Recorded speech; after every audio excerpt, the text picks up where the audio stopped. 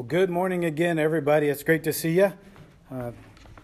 Praise the Lord. Thank you, Derek, for leading us in communion this morning. Fantastic job. And by the way, one of the things that young Derek will learn is that if you're going to take a shot at somebody, don't take a shot at the one who's speaking immediately after you are.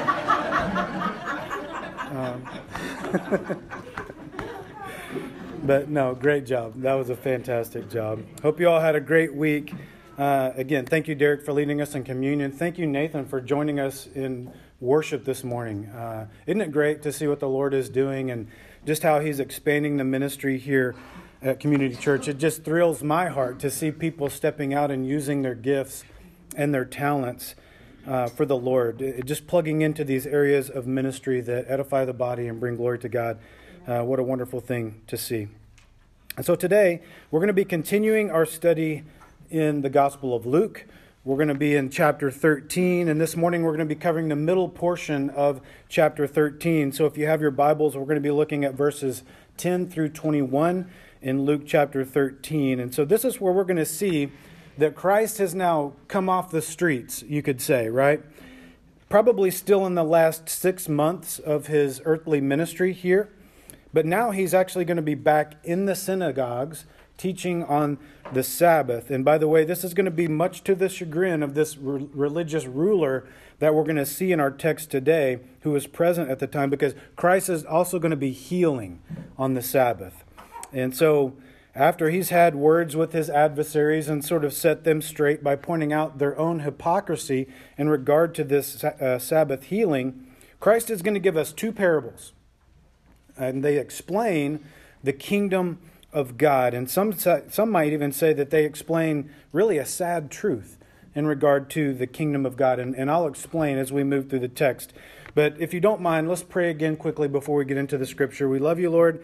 Thank you again for a beautiful time of worship, a beautiful time of communion. Thank you, Lord, for all who are gathered here around your word to hear from you. And I pray, Lord, through the power of your Spirit and the power of your word, that you would teach us this morning. Help us to learn whatever it is that we need to be learning. Help us to know how to apply the truth we hear today to our own life so that we can become more like Christ. And it's in your name we pray. Amen. All right, so starting in Luke chapter 13, verse 10, it reads like this. Now he was teaching in one of the synagogues on the Sabbath. And behold, there was a woman who had a spirit of infirmity 18 years and was bent over and could in no way raise herself up. But when Jesus saw her, He called her to Him and said to her, Woman, you are loosed from your infirmity. And He laid His hands on her, and immediately she was made straight and glorified God. Verse 14. But the ruler of the synagogue answered with indignation because Jesus had healed on the Sabbath, and he said to the crowd, There are 6 days on which men ought to work. Therefore come and be healed on them, and not on the Sabbath day. The Lord then answered him and said, Hypocrite, does not each one of you on the Sabbath loose his ox or donkey from the stall and lead it away to water it? So ought not this woman, being a daughter of Abraham, whom Satan has bound, think of it, for 18 years, be loosed from this bond on the Sabbath? And when he said these things, all of his adversaries were put to shame, and all the multitude rejoiced for all the glorious things that were done by him. Verse 18. Then he said, What is the kingdom of God like? And to what shall I compare it? It's like a mustard seed, which a man took and put in his garden, and it grew and became a large tree, and the birds of the air nested in its branches. And again he said, What shall I liken the kingdom of God?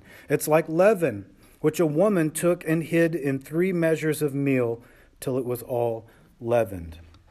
All right, so for comparison and further study on this passage, which I highly recommend, then I would say go back and read Matthew 13, really the entire chapter, okay? Matthew 13, and then also you can find comparison in Mark chapter 4, verses 30 through 32. But Luke, writing here in verse 10, tells us about a time that Christ heals a woman who had a spirit of infirmity. It reads like this in verse 10. We'll go verse by verse. Now he was teaching in one of the synagogues on the Sabbath. Okay, so we see here that Christ has now come in from the crowds. He was out teaching to the multitudes. He's now in from the crowds and teaching again in the synagogues on a Sabbath. And so what this tells me right away is that the religious crowd needed to hear the truth inside the synagogue as much as the crowds out in the multitude needed to hear the truth. Right? We need to hear the truth in here as much as they need to hear the truth out there. Right? And so we're going to see as we move through this text that corruption is all too common among those who claim to be religious. And that's a sad truth we're going to find. Verse 11. And behold, there was a woman who had a spirit of infirmity 18 years and was bent over and could in no way raise herself up. Okay, so this word bent here, it literally means bent double. Okay, so she was bent over. She was completely bent forward, right? And she was unable to raise herself up in any way. I like what Spurgeon said here. He said, for 18 years she had not gazed upon the sun. For 18 years no star of night had gladdened her eye. Her face was drawn downward toward the dust, and all the light of her life was dim. She walked about as if she were searching for a grave, and I do not doubt she often felt it would have been gladness to have found one. Man, what a way to say that. 18 years of complete misery, right? Remember, 18 people died when the Tower of Siloam fell on them. That's verse 4. And here a woman had this infirmity for 18 years. So this should tell us right away that trouble in this world can affect many people at one time, or it can affect any one person for a long time. Okay, that's the trouble we're faced with. And this is for believers or non-believers alike. This woman had a spirit of infirmity, which means a disposition of weakness. Okay, she was bent double in weakness. And so we have to ask a question here. Was this merely a physical ailment? Was this a demonic disability? Or could it be both? And I think, of course, we get our answer once we get down to verse 16. This woman, Scripture says, has been bound by Satan. And so we'll get into that a little bit more. But nowhere in Scripture can I see that we have an answer as to why. I don't know why, right? Was it her sin? Was she a worse sinner than all of the others? Remember the Galileans? Remember those who died and perished because the tower in Siloam fell on them? This was Jesus' whole point, right? So based on the context of what Christ has been teaching, I would say no. She was not a worse sinner than the rest, based on verses 2 through 4. In fact, I think this woman could have been a God-fearing woman. To take it one step further, I think this woman was a woman of faith, and I think Scripture will bear that out. She was, after all, in the synagogue. Okay, that doesn't make anybody a Christian. We understand that, right? But the Scripture says she was a daughter of Abraham, which does mean something. This means that she was more than just a Jewess. She was more than just Jewish by lineage. Okay, she had the faith of Abraham. That's what Scripture is telling us. Paul said in Galatians chapter 3, verse 7, therefore, know that only those who are of faith are sons of Abraham. Okay, that would apply to daughters too, right? So this woman had faith in the God of Abraham. But again, as to the question of why she had been bound by Satan and given this infirmity, the most educated and thoughtful and accurate answer that I can give you this morning is, I don't know. I don't know. Why did the Galileans get murdered in the temple? Why did the tower fall on those people in Siloam? Again, bad things happen in a fallen world, don't they? That's one of the things we learned from that lesson. Think about it like this. Why did God allow Satan to go after Job like he did in Job 1:8? Many speculate it was because of Job's pride. Well, why did God allow Satan to sift Peter like wheat? Luke 22:31. Remember, before Peter denied Christ 3 times, Christ said, you're going to do that. Satan's, asked to sift you like wheat, but I have prayed for you, Jesus told Peter. Why did God allow that? We know that God allowed Paul to have a thorn in the flesh. Remember that? Paul called it a messenger of Satan. And he said it was there in order to buffet him. You know what that word buffet means? It means to strike with the fist.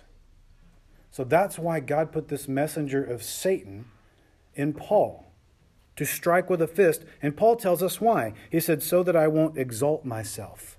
That's 2 Corinthians chapter 12, verse 7. So, again, I can't tell you for sure why God allowed all of this here to happen to this woman in particular, but here's one thing I do know. I know that God has a way of getting the attention of his children. I know that God has a way of keeping us humble before him until we understand that all we need is found only in the Lord Jesus Christ. Amen. And the truth is, none of us are exempt from difficulty. Because again, as Derek pointed out this morning, bad things happen to all people, right? It happens to all of us. And so maybe a more biblical way of explaining this here, this difficulty that we see in the life of believers, would be to say that we have trials. Okay, maybe that's a more biblical way to address this. God often allows trials to come upon his children. Listen to how James tells us. In James chapter 1, verses 2 through 4, he says, my brethren, count it all joy when you fall into various trials. That tells me that there's going to be more than one. And it will look different than the other one. There's going to be various trials, knowing that the testing of your faith produces patience. But let patience have its perfect work, that you may be perfect and complete, lacking nothing. Wow. So we're going to have trials, but they're there for a reason. They're there for a purpose in order to accomplish something. Christ wants us complete. Christ doesn't want us to lack anything. So believer, understand that you belong to Christ. Even in the midst of your trials, you belong to him, right? So he is working in you and he is working through you in order to accomplish his perfect will. Just know that. That's Bible truth, right? In other words, you're not being punished. You're being perfected. That's the way to look at that. Verse 12. But when Jesus saw her, he called her to him and said to her, woman, you are loosed from your infirmity. So, nowhere does Scripture tell us that this woman came to the synagogue in order to be healed. We don't see that. So, think about it. Even though this woman was bent over in her spine, utterly crippled, right? I mean, she could have stayed home. That would have probably been more comfortable to her, right? Kick back in the recliner, watch a little Netflix, whatever.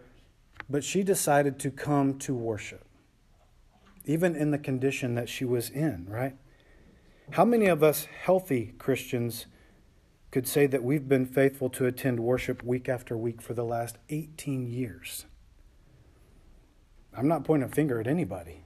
I'm included in all of this, right? But we often use a runny nose or a ball game or an ache or a pain or whatever we can come up with in order to miss worship. And again, I'm not casting stones. I've lived this. Me and a buddy one time, this was years ago. I mean, I haven't sinned in a long, long time. So me and a buddy years ago decided what we were going to do is, it was a Wednesday night. The Hogs were playing in Bud Walton in Fayetteville, and we had been pretty faithful to go to church. It was a Wednesday after all, not Sunday, but the church was gathering, and we said, you know what, we'd rather gather down in Bud Walton, watch the Hogs play.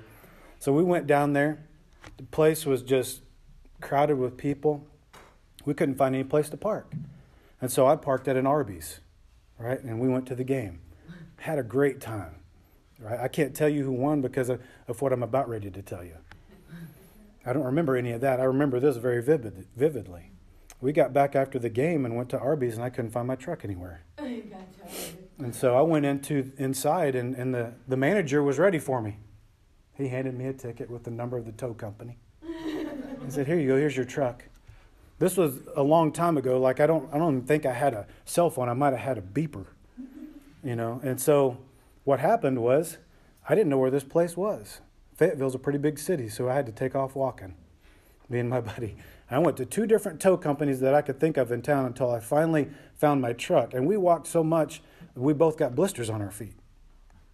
I know you're like, cry me a river, you know, but I'm like, this whole time I'm thinking, yes, Lord, I get it. I get it now. maybe church is more important than the Razorbacks, right? So that was the end of that for me.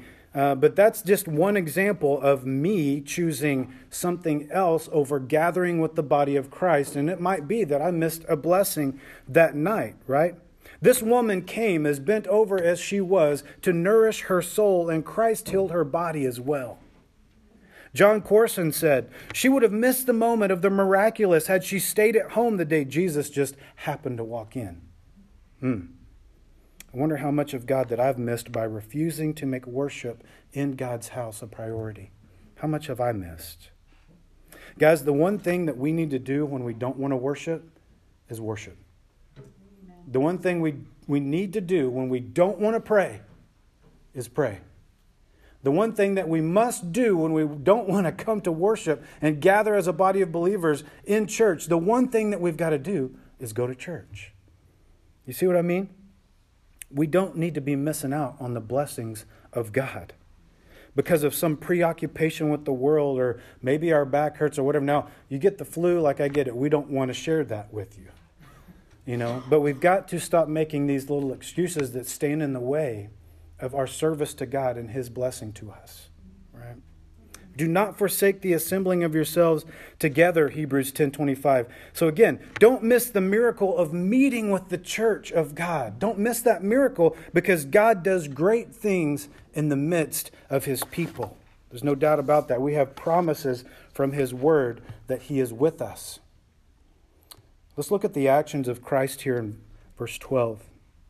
The first thing we see from Christ is that He saw her. Christ notices things that we often overlook. But He saw her. He saw this woman. There's never been a need that Christ hasn't noticed. And that includes in your life too. The second thing we see from Christ is that He called her. So He saw her and He called her. Okay, so the first step in spiritual or physical healing is to answer the call. Answer His call, right? Where did He call her? In the New King James Version, it says He called her to Himself. And I realize that the words to Himself here were in italics. Okay, but that word to call, it means to summon.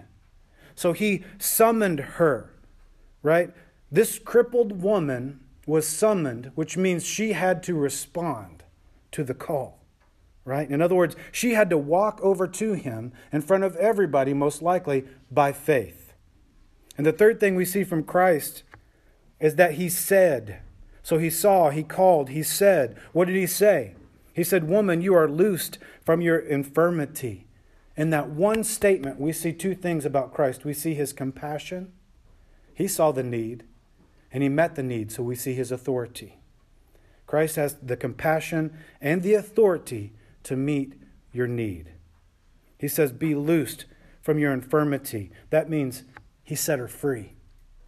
He set her free from bondage. Verse 13. And He laid His hands on her, and immediately she was made straight and glorified God. So Christ laid His hands on her, meaning He touched her. Christ is a very personal Savior. He's not distant. He's not that God up there somewhere. He's very personal.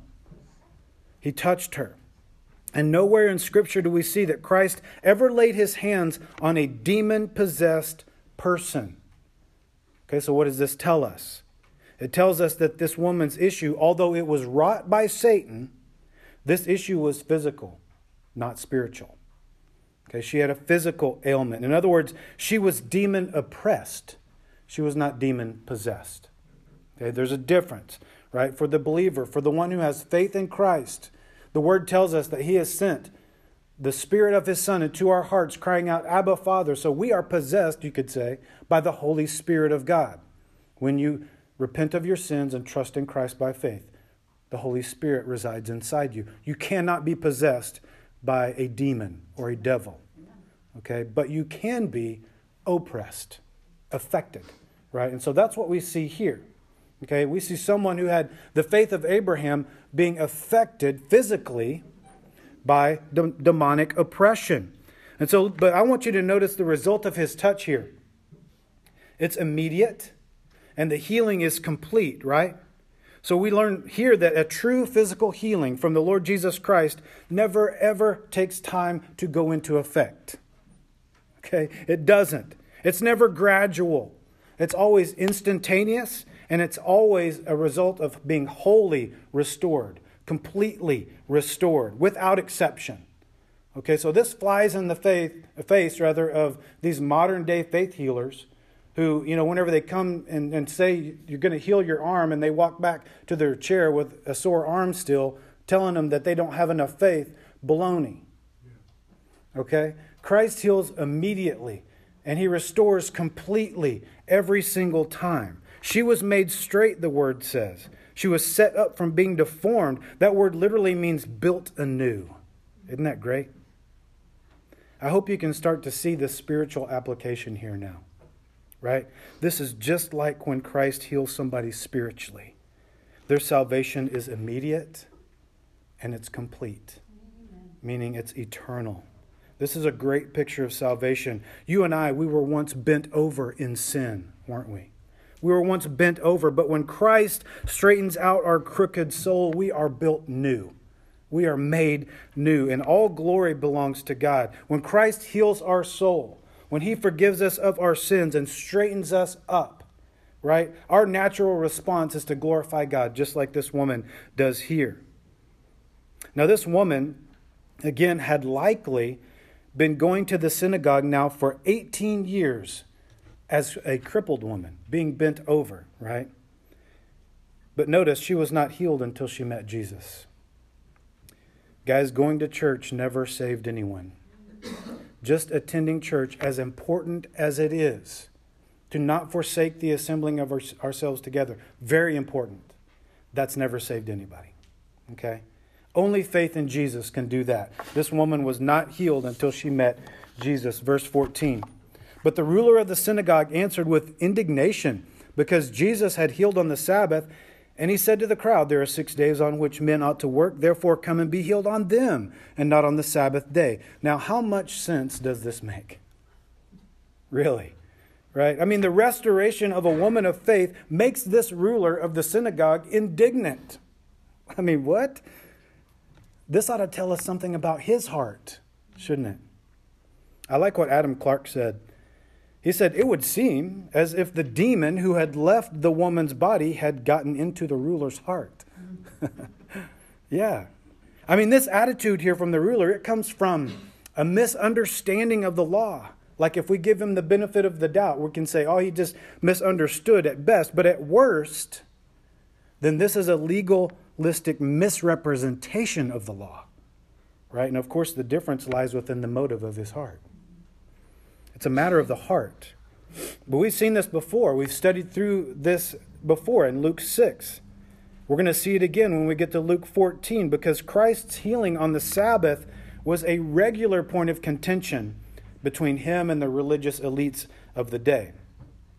But I'll tell you that this legalistic religion, this kind of religion, has always led to rule keeping. It's never led to restoration. Okay? That's just a fact of the matter. I mean, where is the love in what this guy said? Where is the grace or the mercy in what he said? It's not there. Not to mention that this indignant ruler had absolutely no power to heal anybody, whether it was the first 6 days of the week or on the seventh. Amen. Right? That's only Jesus. So we need to take note here, not only of this guy's lack of spiritual ability and his sort of fake religious indignance, we need to take note here of his lack of integrity. Okay, this man was a coward. How do we know that? Well, because he addresses Jesus indirectly through the crowd. He didn't even address him to his face, right? He knew he was outmatched in every area, intellectually, spiritually, whatever. So he tries to curry favor with the crowd instead of confessing the reality of Christ, right? Guys, pride is a powerful enemy of our soul. Yes, this woman, she had a physical infirmity, absolutely. But this man, this ruler, he was bent over spiritually, wasn't he? He was deformed spiritually, which is a far worse condition to be in, and he needed to be straightened out spiritually. Lord, help us if we ever, and I mean ever, let tradition take the place of truth in our church. Lord, help us. And may we never, ever let religious rules replace compassion. May we never let that happen here. But I do find it interesting just how many times that Christ healed on the Sabbath. Have you ever noticed that? I wonder sometimes if maybe he did this just to show them that there's no work that can be done in regard to the redemption of our souls. Maybe that's why he did that. I mean, we know that God alone done all the work, right? And then he rested. So that tells us that redemption comes from the work of Christ through his completed work on the cross. You and I can never earn it. We can't work for it. It's merely a gift of God given to us, right? And I think Christ proves that right here by healing somebody on the Sabbath. Okay, think about it. This is on a day when his people were commanded not to work, yet Christ done the work, right? Sinners are set free by grace through faith because of the work of redemption that Christ completed for us on his cross, right? He's done all the work. We find our rest in him. In other words, Christ is our Sabbath. Christ is our Sabbath. Jesus said in Mark chapter 2, verses 27 through 28, the Sabbath was made for man, not man for the Sabbath. Therefore, the Son of Man is also Lord of the Sabbath. Amen. Christ done the work. Verse 15, the Lord then answered him and said, hypocrite, does not each one of you on the Sabbath loose his ox or donkey from the stall and lead it away to water it? Now, this word hypocrite we've run across before. It's very common in Christ's language toward the religious elite. It means actor. If we were to look at this word literally, it means second face. That's what that word literally means. That's where we get our phrase two-faced, right? So Jesus is saying, look, gal, don't act like you don't work on the Sabbath, okay? Because you do. So here, Christ confronts bad doctrine with the same authority that he confronted demonic oppression. And I love that. Christ is exposing the fact that you guys love your animals far more than you love each other. They have compassion on their livestock, but they're critical toward one another. So Christ is saying, how much better is it for a woman who has been made in the imago Dei, the image of God, to be set free from her infirmity than it is for maybe one of your animals to get a little thirsty if we go a little long in the synagogue today? Right? Jesus is saying, you loosen your animals to get to water on the Sabbath, and I loosened this woman from her bondage of 18 years. And you have a problem with that? Which one's greater? Which one is greater? Guys, doing good on the Sabbath was not prohibited by the law. Doing good is being like God. So Christ is saying, have compassion on one another, right? You guys are more eager to lead your livestock to the river than you are to lead this little old woman to her Redeemer. So the truth is, you guys only have the power to loosen the knot in your donkey's stall. That's what you can do. But I can loosen the knot in your soul. I can make you straight, right? I can straighten out your soul. Verse 16.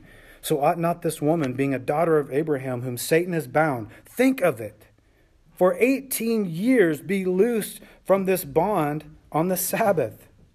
Now, think about this. Who in the world told Jesus that this woman had been bound for 18 years? And he wasn't reading from the Gospel of Luke. Who told him? Nobody. Nobody told Christ that. Christ was already intimately aware of this woman. Already. He knew her story. In fact, Satan would have had to have gotten permission from him in order to oppress her. Right? So Christ had heard her prayers for healing. He knew her struggle. After all, again, she was a daughter of Abraham, which means that she was a woman of faith. Luke 19:9, Galatians 3:7. So what Christ is doing here is he's revealing his deity. Okay, Christ is revealing his deity here. He is all-knowing. He knows all about this woman's pain, but he's trying to help the other people here see past their religious traditions so that they can see it too. Right? So he tells them to think of it. Man, I love that. Guys, think about others instead of yourself. That's what he's saying. Think about this, right?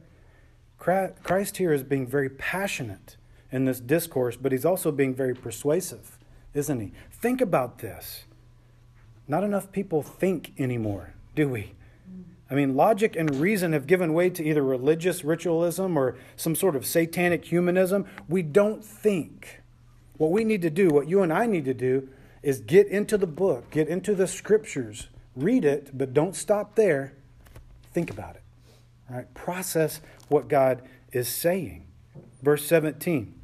And when he said these things, all his adversaries were put to shame, and all the multitude rejoiced for all the glorious things that were done by him. So the truth we find here is that, guys, one day, all of Christ's adversaries will ultimately be put to shame. The word is all. All of them will be put to shame. So I think it would be better for you and I to find ourselves in that multitude who are rejoicing in his glory today than among those who set themselves against Christ and will ultimately be put to shame, right? So those who by faith receive Christ today will be saved, and we will ultimately rejoice in his glory. But those who choose to remain his adversary will in fact be put to shame.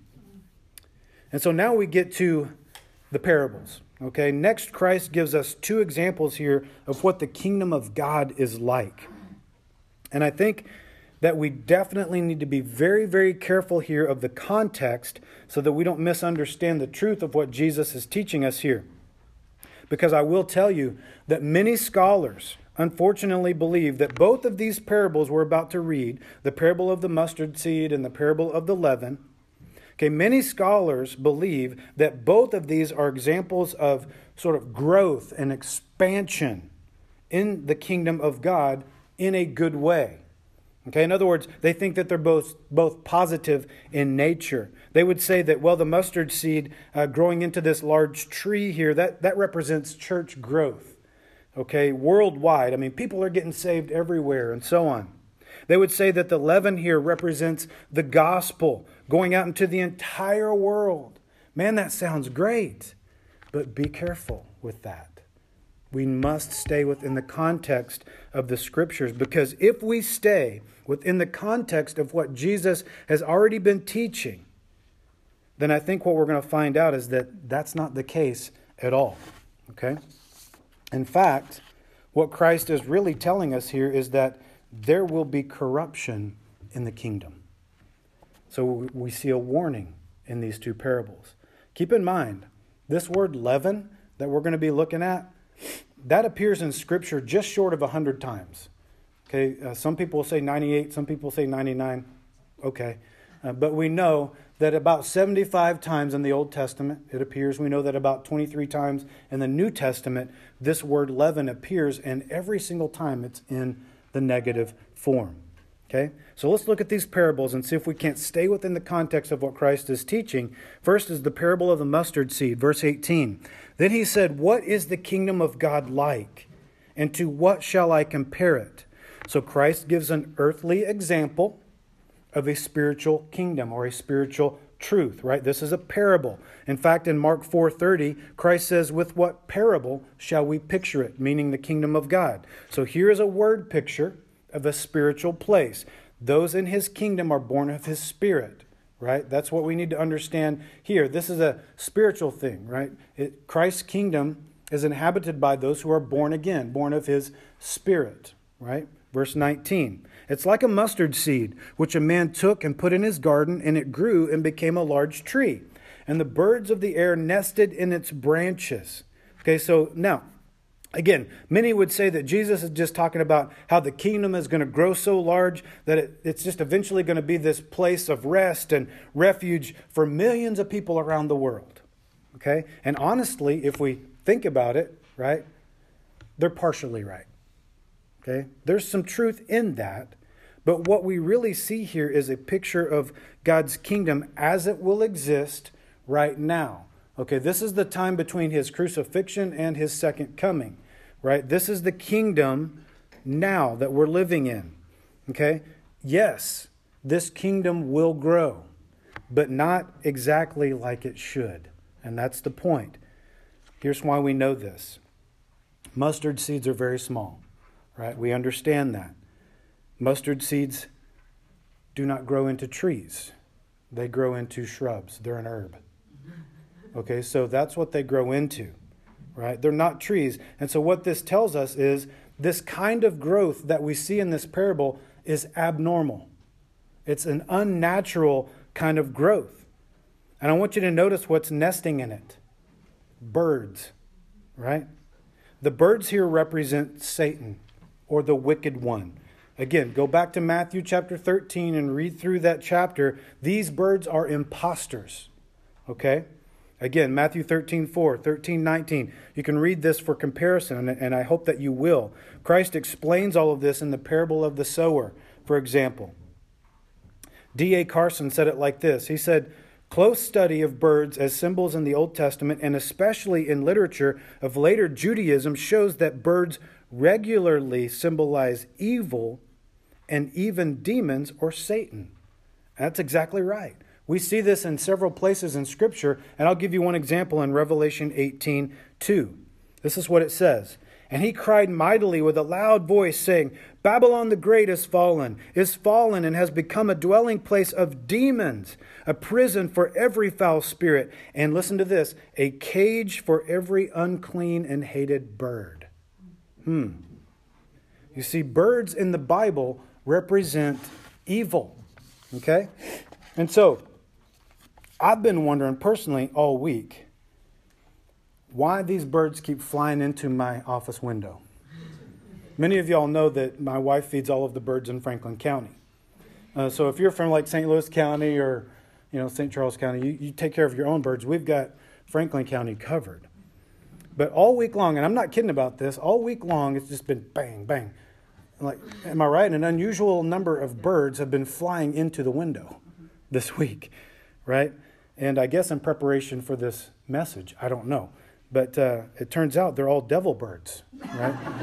They're all messengers of Satan. They knew this message was coming, and they didn't want to hear it. So, we might want to rethink how much food we're giving to all of these devil birds. But here's what's going on. Here's what's going on. Jesus is saying, look, guys, some professions of faith will be authentic. Okay, some professions of faith will be authentic, yet others will not be. In other words, there's going to be corruption in the kingdom. Okay? And so we need to look at the kingdom of God in all of its three tenses here. All right, the kingdom has come. That's past tense. How did it come? In the form of its king, Jesus Christ. The kingdom is here. That's present tense. Okay, that's in the form of Christians, all of those who follow Christ. And the kingdom of God is coming. That's future tense. And this will be the time when Christ returns to rule and reign on the earth and set all things right. And so Christ is talking about the present form of the kingdom, right? He's talking about the church age, the time that we are living in right now. And Christianity all throughout history has included all of those who profess Christ, right? All of us. Everyone who takes the name of Jesus is included in that kingdom, but only Christ knows how many of those professions are real. Right? Only Christ knows those who are truly born again. Okay, and so we know about false teachers. We've seen them. We know about false prophets within our midst. Scripture has told us about this. We see it in 2 Peter chapter 2, verse 1. Paul talks about it in Galatians chapter 5, among many other places. Okay, so here what we see in this parable is vultures or birds that have come into the Christian camp.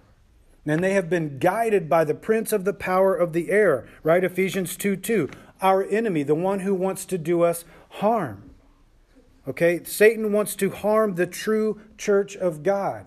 Listen to the context. He wants to bend us over in infirmities, right? He wants to hinder the work of Christ. He wants to double us over in doubt and disbelief so that the work of Christ cannot be accomplished in this world. This is what Christ is saying. Guys, this is why at Community Church we have got to be Bible people.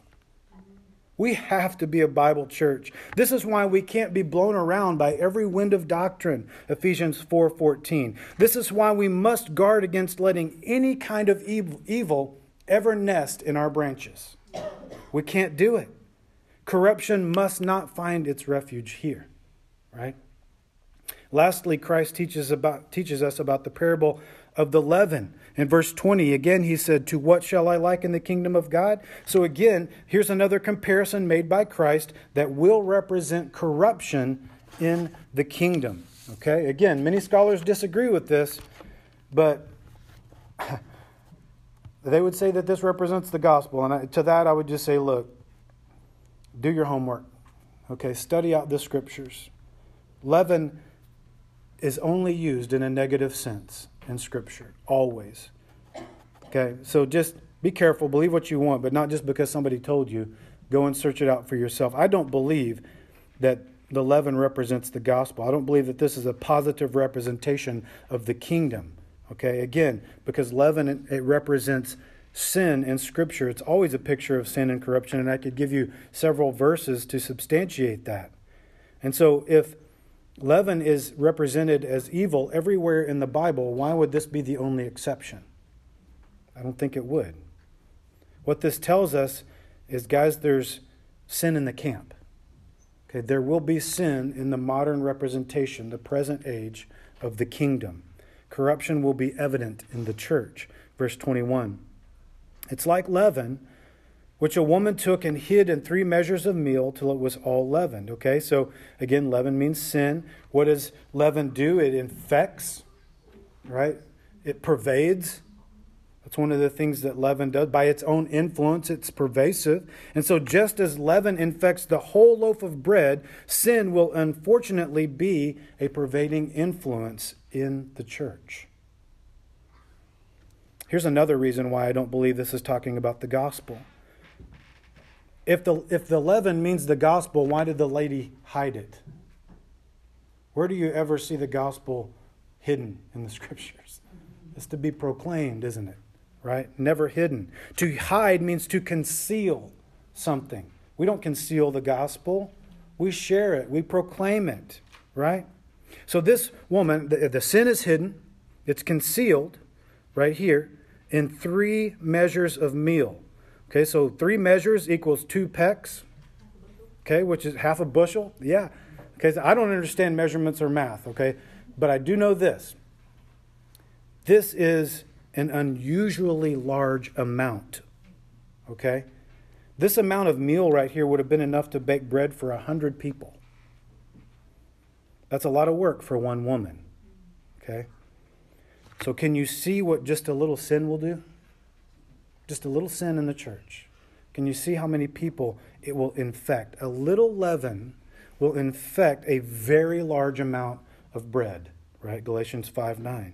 And so what we're learning here is that a large portion of the church, the kingdom of God on earth, a large portion of the church will experience corruption. Okay? How sad is it to know that the church of God will grow so large with corruption and sin? We've seen that, though. We've seen churches explode. We've seen the church abroad grow in ways that are not biblical. We've seen pagan influences. We've seen unbiblical religious practices. We've seen pride. We've seen greed and lust for power. All of these things have shown up in the church. And we know it because we've seen it, right? There's always been false doctrine that's trying to find its way into the church of God. And of course, it's not always in plain sight, is it? It has to be hidden. It has to be hidden. Sin works best when it's done in secret. Sin works best under the cover of darkness when it's hidden. But it spreads quickly, just like leaven, and it infects everything that it touches. Again, Paul said a little leaven, just a little, leavens the whole lump, Galatians 5:9. So here's the truth of what Christ is teaching us this morning.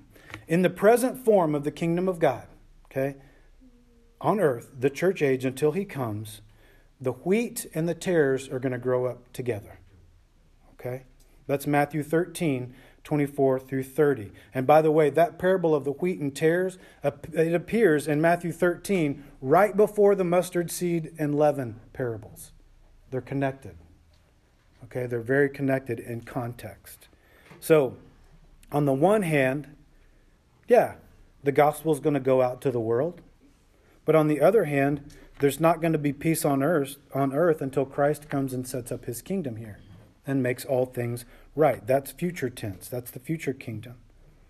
Christ told his disciples in Luke 17:26, as it was in the days of Noah, so it will be also in the days of the Son of Man. For a refresher, God flooded the earth back then because of sin, right? That's how bad it was. Jesus is saying it's going to be like that. That kind of sin is going to be pervading, not only in the world, but in the church.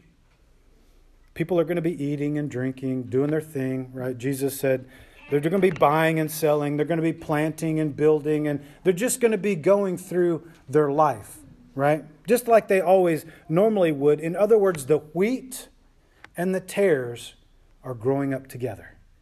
Okay, they grow up in the same place. And you know what else is going to be happening? Birds are going to be nesting in the branches. They're going to be nesting in places that they shouldn't be nesting. They're going to be snatching away seed from the soil. We've talked about those parables. And leaven is going to be infecting the house of God, the very place where people come to take the bread of life.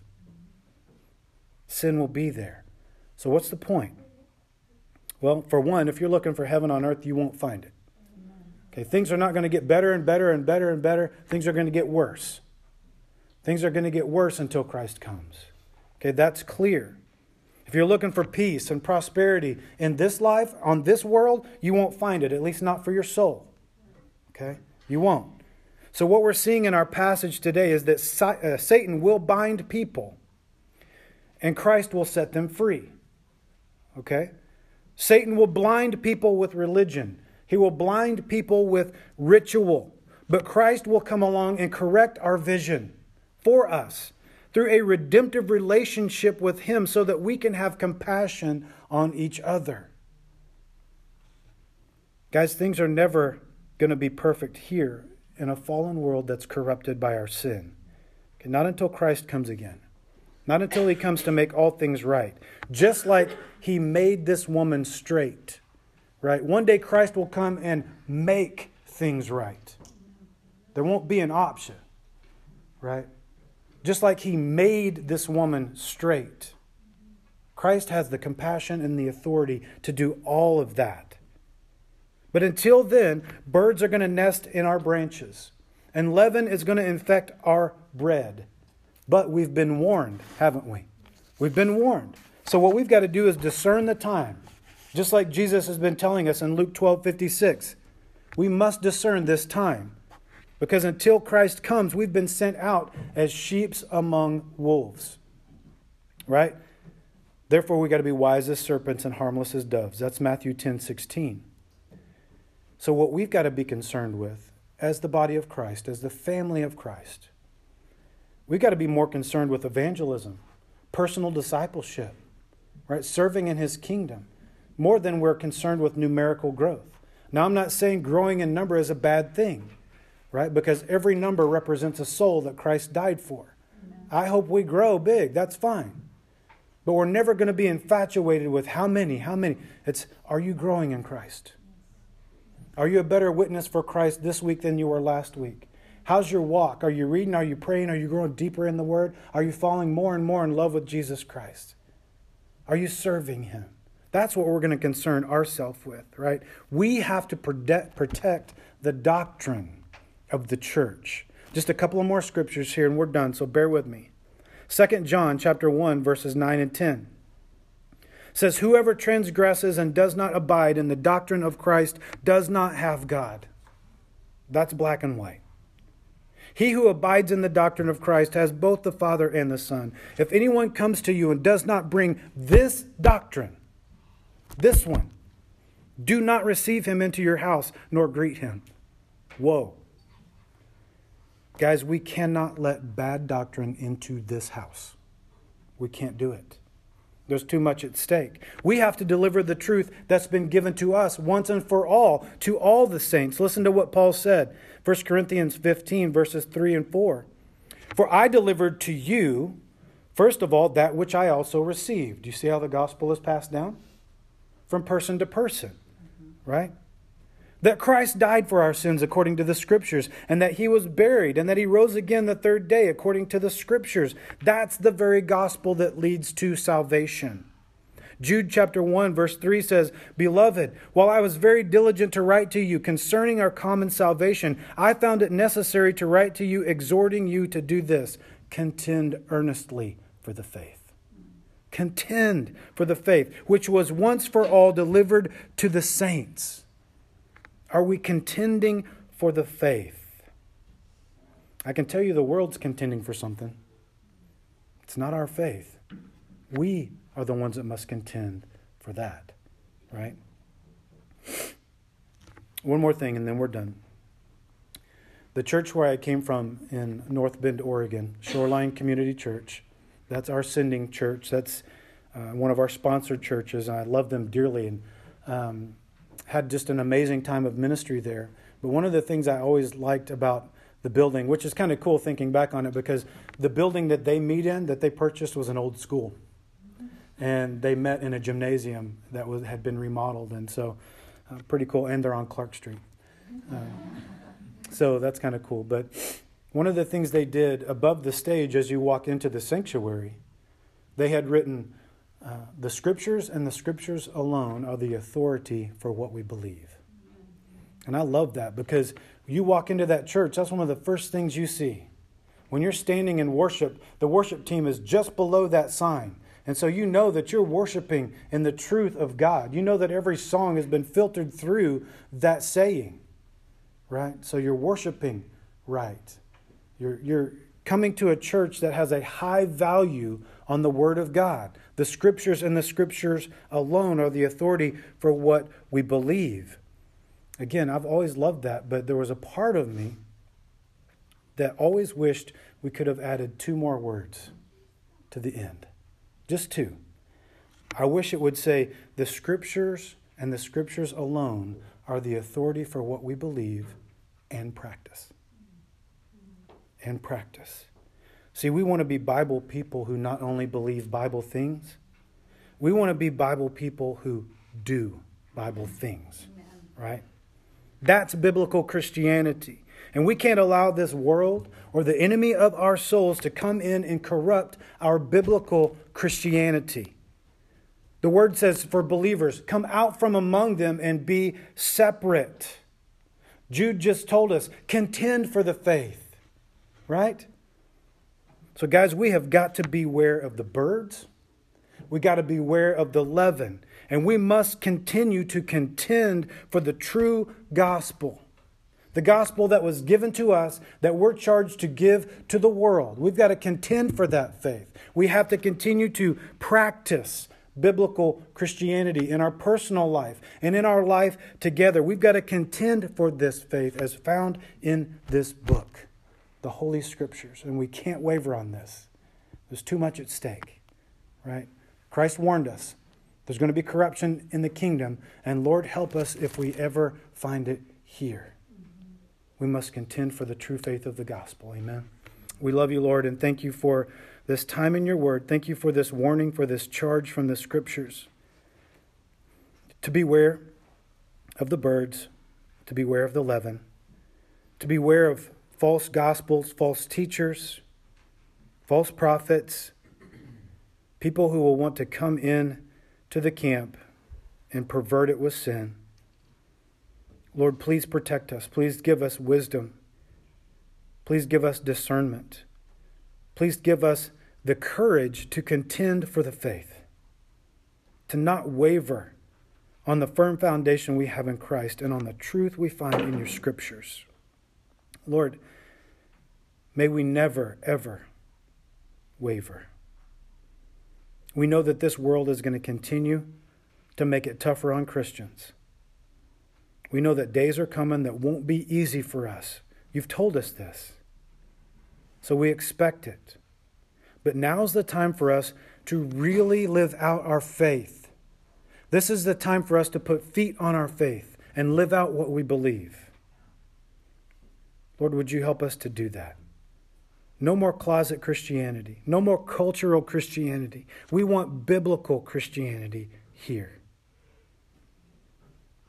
And we pray, Lord, that you would fill us with your Spirit and with your power and with your wisdom to do just that, to live out the true gospel and to pass down the true gospel to the future generations. We thank you for that privilege. We thank you for the honor of being able to do that. Lord, this is your church. It's your church, and we depend solely upon your power to help us to achieve whatever it is you want to achieve through us. So, Lord, we just surrender everything to you and trust that you will build your church and that you will use us to do it. And so, Lord, whatever we can do, whatever talents, whatever gifts we have, whatever resources, it's yours. We offer it to you. We belong to you. We were bought at a price. So, Lord, take us and use us however you see fit. If there's anybody hearing this message today and doesn't have a relationship with you, I pray that would change right now. I pray that they would turn from their sin and trust in Christ alone by faith, believing that he is the Son of God who died on a cross for their sins and rose again, that they would believe the gospel and be saved. We love you, Lord. Thank you again for this message in Christ's holy name. Amen.